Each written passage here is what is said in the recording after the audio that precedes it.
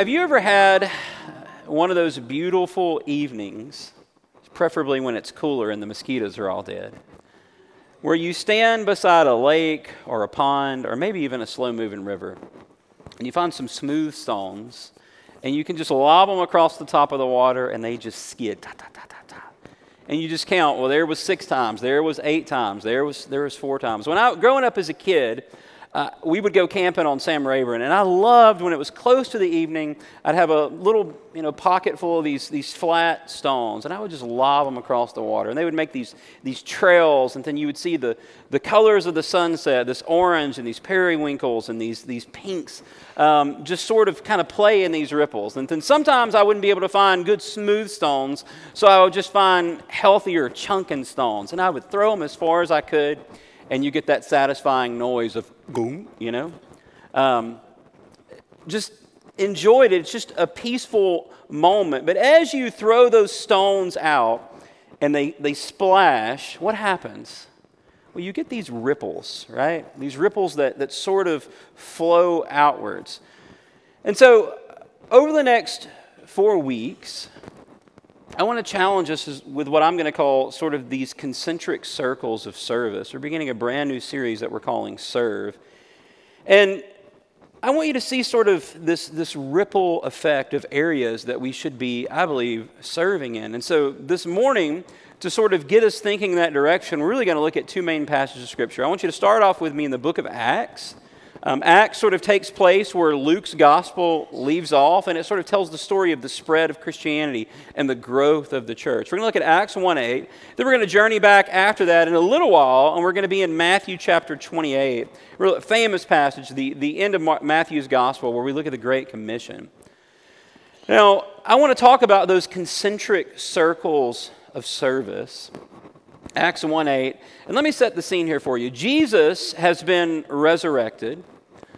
We have this truth of Jesus' resurrection. This is what separates Christianity from every other religion, every other worldview, that our God is a God who is loving, but also is a God who was raised from the dead. And so he's been resurrected, and he's speaking directly to his disciples, his apostles, in this passage. But certainly there's some application in this for us. Acts 1:8.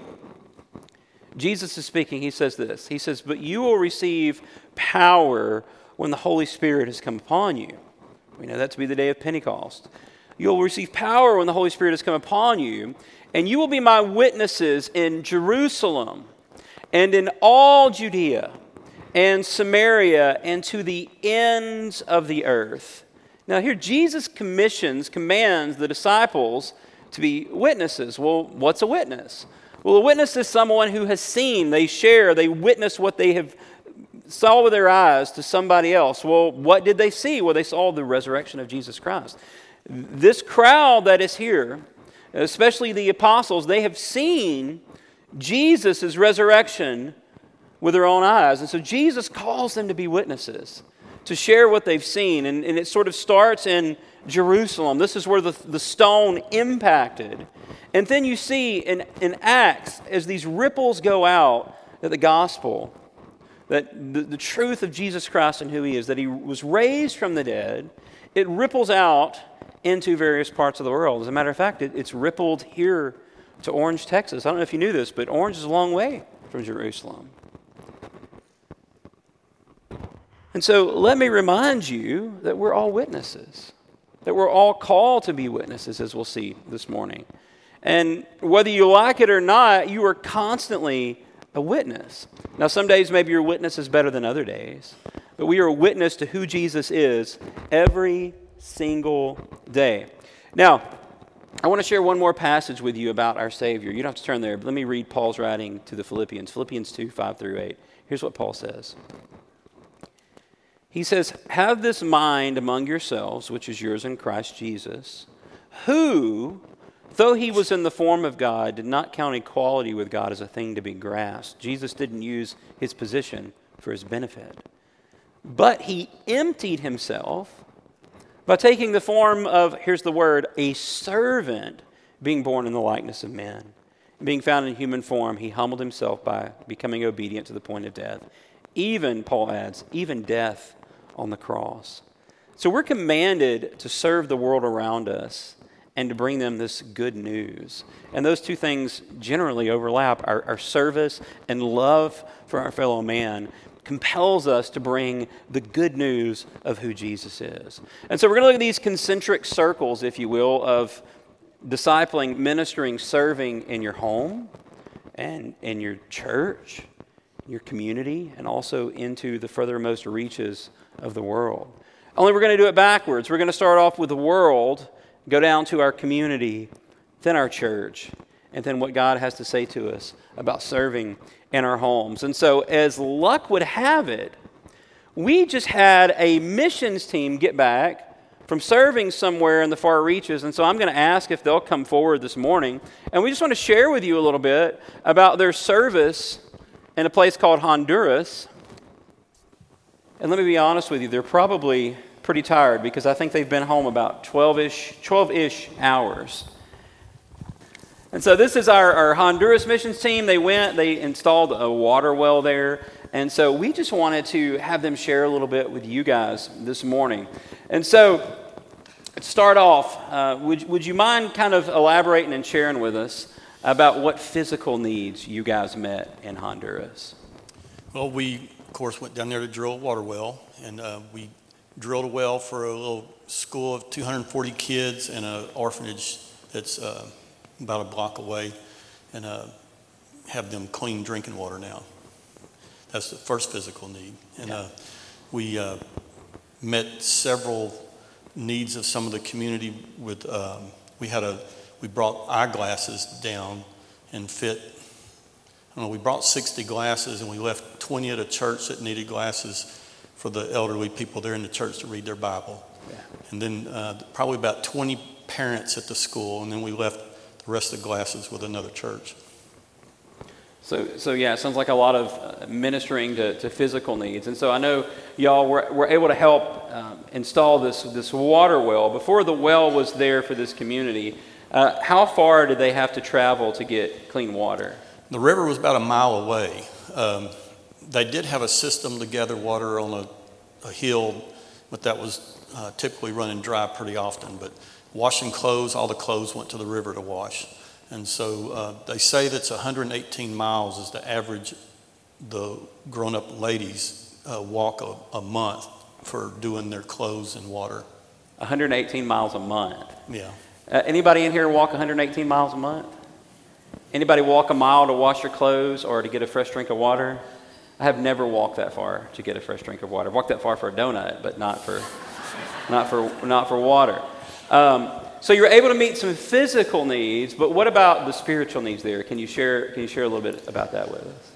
Yes, the closing ceremony we talked and presented to the community, the children and the parents, and then we had a pastor that's a part of Aqua Viva, which is the nonprofit organization we went in through.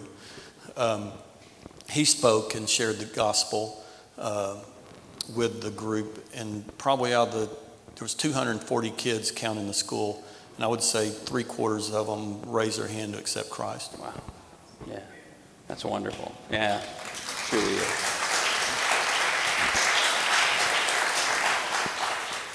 Well, I know on trips like this, our desire is to go and it's to minister to other people, and certainly we see that in Scripture. That's what we're called to do, to go and minister to other people. But it's always interesting to me when we go that somehow we always find ourselves ministered to as well. So can you share a little bit with us about that? What's something that you took away from this trip, or how God ministered to you guys? Yep. One of the reoccurring things, I'll just keep talking. But, there you go. Leslie, talk a minute. But one of the reoccurring themes that we had was expectations that we had. They build up over the year preparing for the trip, of getting it this deep on this day and having this much work done and getting to this point. And so God showed us pretty quick that our expectations were not the way to do it. We had to give up all things to Him. We were delayed hours to go on the plane, and we had long van rides, and then we were to go in the morning is the best time to work, as we all know, even though it's a lot hotter there than it is here. But mornings is your key time to work. And we were delayed 4 hours on 2 mornings because of a bridge being blocked. And so sitting in traffic and going back for breakfast, and it was just, delay. Yeah. So our expectations were continually shown that we needed to give it to God and let him handle everything. Yeah, that's probably a lesson we could all learn, because things don't really work out the way that we want them to. So anybody else want to share of how this trip impacted you? First, from all of our team, we all want to just thank you so much for going along with us on this mission trip. We have these fancy shirts and they have our names on the back, but truly there are so many people here that sent us with supplies. There are people who gave of their time to cut a lot of little germs as we taught hygiene, and above all else, there was a lot of prayer partners that supported us throughout the week, and we truly wish that we could write everybody's name on the back of our shirts. You were there with us, and we shared that with the people there. Mindy and I and 2 other ladies that were our translators. We worked with the children all morning. I hate it when I lose we are so tired. I get it. We're bone tired, but our hearts are very full. We work with the children in the mornings, and about a little under 250 kids. And after we were finished being exhausted by them, we got to minister to a group of women of about 30. The first day, I shared some of my testimony. And backed it up with scripture. We sang. And as the week went on, one thing that really stood out to us is that each day the women presented themselves when they came just a little bit better. Like the next day they dressed better. The next day they were, more groomed, and they started by the end of the week just could really hold their heads up higher. These women are very oppressed because of the difficulty with water. It's extremely hard to keep your house clean. It's very difficult to keep your children clean. It's very difficult to keep yourself clean, and their self-esteem is extremely low. And that's really what the word that we shared all throughout the week was your identity in Christ, who you are with him. On the second day, during the praise in the beginning, of course, that we did not understand any of the words because they speak their language, not ours, right? In Spanish, there was one lady, our team was asking who would like to lead in some songs, and this lady just stood out just right off the bat, and she had her eyes closed and her hands raised, and she just sang to the Lord, and she just led all of those women unprompted, just like amazingly. After that, they just played some music, and we were allowed to go around the outside of the circle and lay our hands on them. And there was this same lady I felt very drawn to, and I was behind her and had my hands on her shoulders, and she couldn't understand my words, but I know that God translated every single word. And she was just quaking. She was sobbing. As time went on, we asked if any of the ladies wanted to share anything. No one did. But at the end, she came up to us and she said that she was a mother of 5, and that her oldest son, about a month and a half ago, he was a helper on a bus. That was his job. And there's a lot of extortion there. And these gang members were pressuring him, you need to pay your tax, you need to pay your tax. And he was murdered.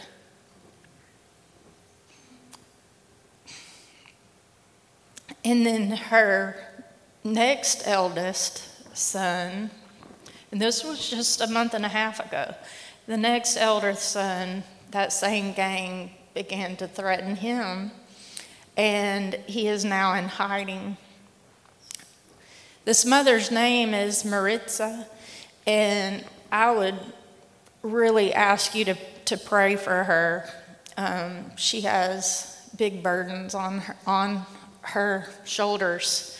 As the week went on, the next day, they don't have any gifts, but these are people that truly want to share also with you as we're sharing with them. And somehow she got enough supplies of the crafts that we did and pulled out 4 different ones, because it's me, Mindy, and 2, I call them just interpreters, but let me tell you, they are so very much more than that. Strong supporters, lovers of God completely. And the next day, she brought us the most decorated craft from the supplies that we had. And they were each individualized with our names on them. She wrote us a personal letter, each letter being different on the back. She was just completely giving of her heart. The next day was the celebration day. So we didn't meet with the ladies as a group, but she came up to me with the interpreter and shared with us how before we came, she was in a very deep depression, and how us coming there and sharing God's love with her and building her up, she said she was reminded of her identity in Christ, and how from this day forward she was going to live in that way. Wonderful. Wonderful. One of many, many stories that I'm sure we go could spend on and on and on. a lot of time here, but we want to say, you guys, we appreciate y'all's willingness to go and for being willing to come back and bless us and share about the trip. So let's give them a round of applause, church.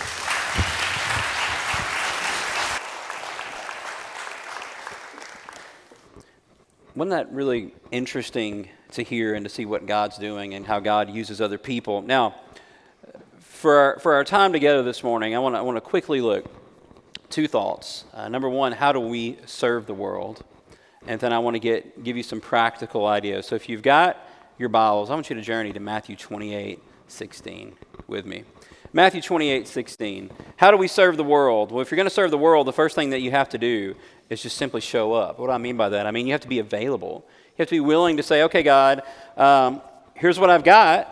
I want you to use it. Matthew 28:16 says this. It says, now the 11 disciples went to Galilee, to the mountain to which Jesus had directed them. And so the disciples went where Jesus told them to go.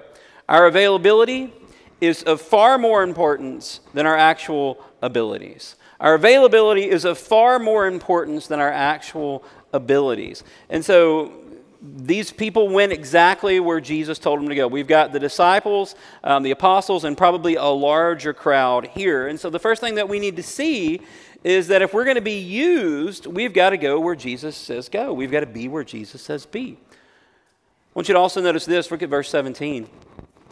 And when they saw him, when they saw Jesus, they worshiped him. And it gives the caveat, however, some doubted. I want you to see this morning that worship inevitably leads to service. Now, not just worship through song, but revering God, knowing who he is, giving him his due, us worshiping who he is, that we make him a Lord of our lives. From that spills over this act of service. It says that when they saw him, they worshiped him, but some doubted. Now, I think it's interesting that it mentions that some doubted. And this is one of the ways that I'm reminded and reassured that what Scripture records is true. Because it even records the things that might be a little bit embarrassing. That there were yet some in this crowd, though many worshiped, there were still some who doubted. Well, what did they doubt? Well, most likely there was people there that doubted, is this really Jesus? Did he really rise from the dead? It says, and when they saw him, they worshiped him, but some doubted. And Jesus came and said to them, well, what happens? Same thing that happens in our doubts. As Christians, sometimes we do. We have moments where we struggle. Maybe it's doubts of God's provision. Maybe sometimes it's doubts of, God, are you really there? I pray to you.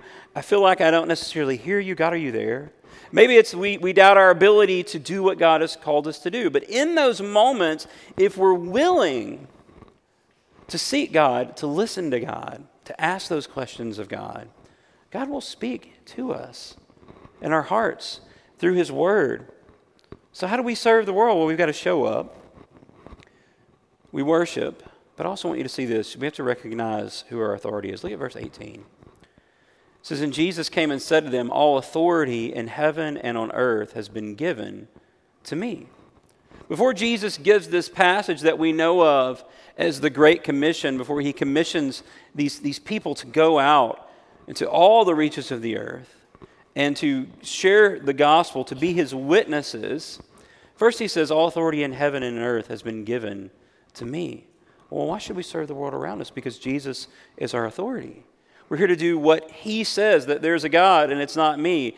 And if I don't, I'm in disobedience. Jesus says that all authority in heaven and earth has been given to me. While Jesus was on earth, what did Jesus do? Well, he healed the sick and disease. Only God could do that. He had power over nature. Remember the moments where Jesus commands the waves to be still and they were still? That he has power over sin. This was one of the reasons the religious leaders despised him, because they said, who can command sins to be forgiven? You blaspheme. You're saying that you're God. And ultimately we see in the resurrection that Jesus had power over death, that he is our authority. And I think it's interesting in Acts 1:8, when he commissions them, Jerusalem, Samaria, Judea, the furthest reaches of the earth, he says, first, the Spirit will come, this helper, the day of Pentecost. And we reminded in this that outside of Christ that we can do nothing. That we are instruments, that we are vessels that God chooses to use. And what's interesting is when we serve and when we share our faith, we find that we are blessed in this process as well. Look at verse 19. This is that famous passage. Go, therefore, make disciples of all nations. And I love this all nations thing. Why is that? Because it reminds us that all people are to hear the gospel. It reminds us that it doesn't matter our nationality or our geography or our ethnicity or the color of our skin. The gospel message is for all people. That all men are created equal, men and women, in the eyes of God. He says, go therefore, make disciples of all nations, baptizing them in the name of the Father, the Son, the Holy Spirit, the triune God, one what, three who's, three persons, teaching them to observe all that I have commanded you. That's important that we understand this command, this great commission hinges on showing up. It hinges on us worshiping. It hinges on us recognizing that we are not the authority, that God is the authority. But then what does he tell us to do? He says, go and make disciples of all nations. That is to say, if you have found Christ, if you have truly found the most wonderful blessing in your life, if you have found truth, how can you remain silent about that? That's parallel to what this missions team shared us this morning about this water, that there was a line forming for people to come and get this water. Oh my goodness, this is fresh, clean, pure water that you don't have to walk a mile to get. I imagine that there was some telling of the neighbors there. In the same way, that's what we are called to do. We have found this water that quenches the spiritual thirst, and we are to go and to share it. What is the obstacle? Why don't we share it like we're supposed to? Is it fear? Is it getting wrapped up in our own worlds every day? Is it that, do we really believe that what we say we believe is really real? To say that we love God and to say that we love people, and then to not tell people about the God that we love, must be perplexing to those around us. Obedience, go and make disciples. How do we make disciples? Jesus says there's 3 things. He says you got to go, you got to baptize, and you got to teach. Let's talk about those quickly. We don't wait for the world to come to us. We go. Now, sometimes do they come to us? Sure. And we say, hey, let me tell you about Jesus. Or, hey, let me love on you. Or, hey, let me show you what God has done in my life. But we are called to go. We are called to be a going church. That God wants us to serve everyone. He desires that we connect other people to Christ. What else does he say? He says that we're to baptize. What is baptism? Well, it's obedience. It's something that Jesus said that we follow him in baptism. It doesn't save us. It doesn't give us a right standing before God. It shows our union with Christ. It shows that we identify in his death, his burial, his resurrection, that we are dead to the old way of life and that we are alive in Christ. Baptism is a bit like wearing a wedding ring. The other day, my wife left the house and she left her wedding ring sitting right there on the counter. And I took a picture to her and sent it to her. And I said, hey, you got to come back home and get your wedding ring. Because how's the world going to know you're married? How's the world going to know that you're taken? This is exactly what baptism does, is it sends this picture to the world that we are Christ. What else does he say to do? He says we are to teach, that we don't just create converts, lead them to the Lord and say, okay, good luck, figure it out yourself. That we make disciples. That we instruct, that we show what God's word says. And a lot of times we have this sort of idea that, oh man, we need to do missions and we need to serve and we need to evangelize so people won't spend eternity apart from Christ. And certainly that's true, but there's also the here and now. You know, a lot of people think of heaven as something that's coming. I think of heaven as something that's already began in my life. That I have God's presence on the daily. That I have this relationship where we're able to share with one another. Where I'm able to lean on him and cast my cares upon him. Where I'm able to enjoy the blessings that come from knowing the Lord. What else does Jesus say in the Great Commission? I want you to see that we need to remember something. He says in verse 19, go therefore, make disciples of all nations. That's baptize. In the name of the Father, Son, and the Holy Spirit. That's teach. To observe all that I've commanded. He says, and behold, I am with you always, even to the end of the age. Maybe sometimes you feel less than.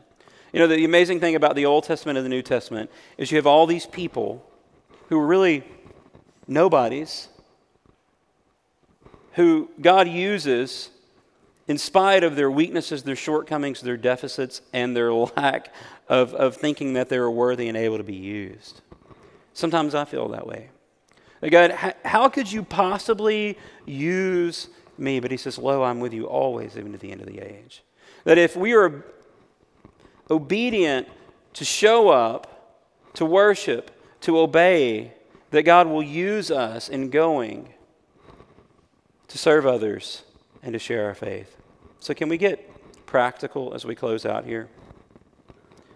What are some ways that we can serve the world?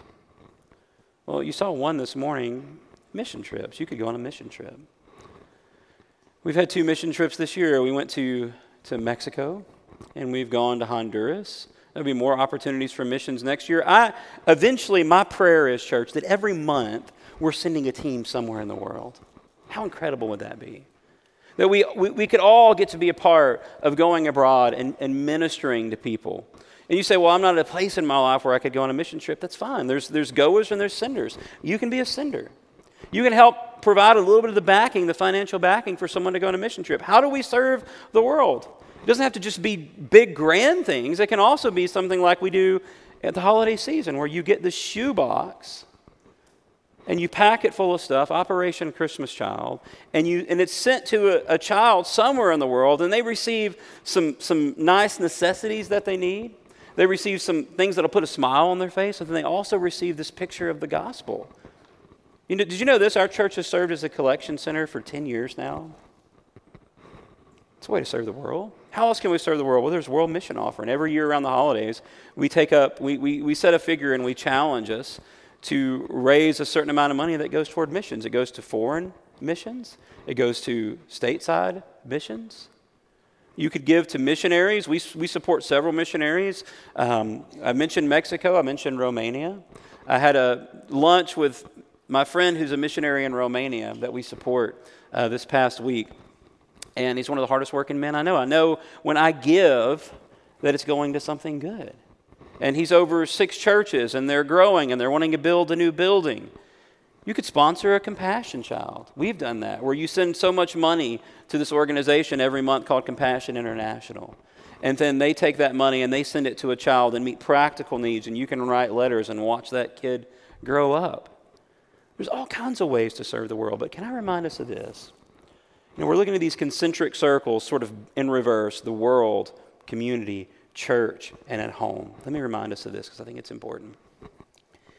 If I'm not serving in my own home and making disciples there, how can I ever expect to serve way out here and make disciples here?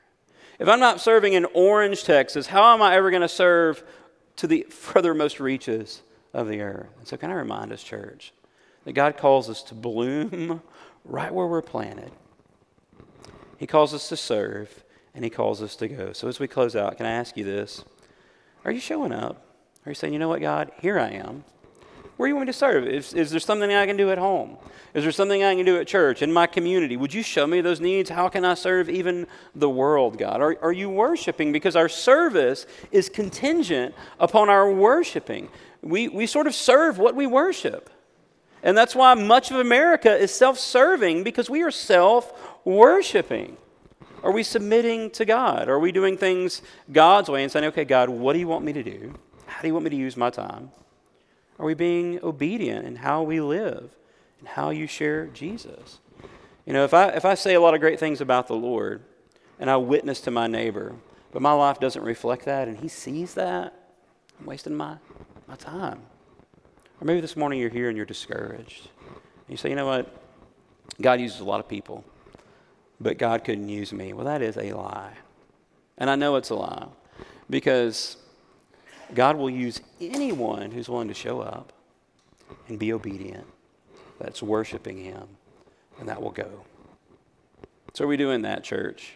Are we going? Are we baptizing? Are we teaching? I believe we are. I think there's so much more we could do.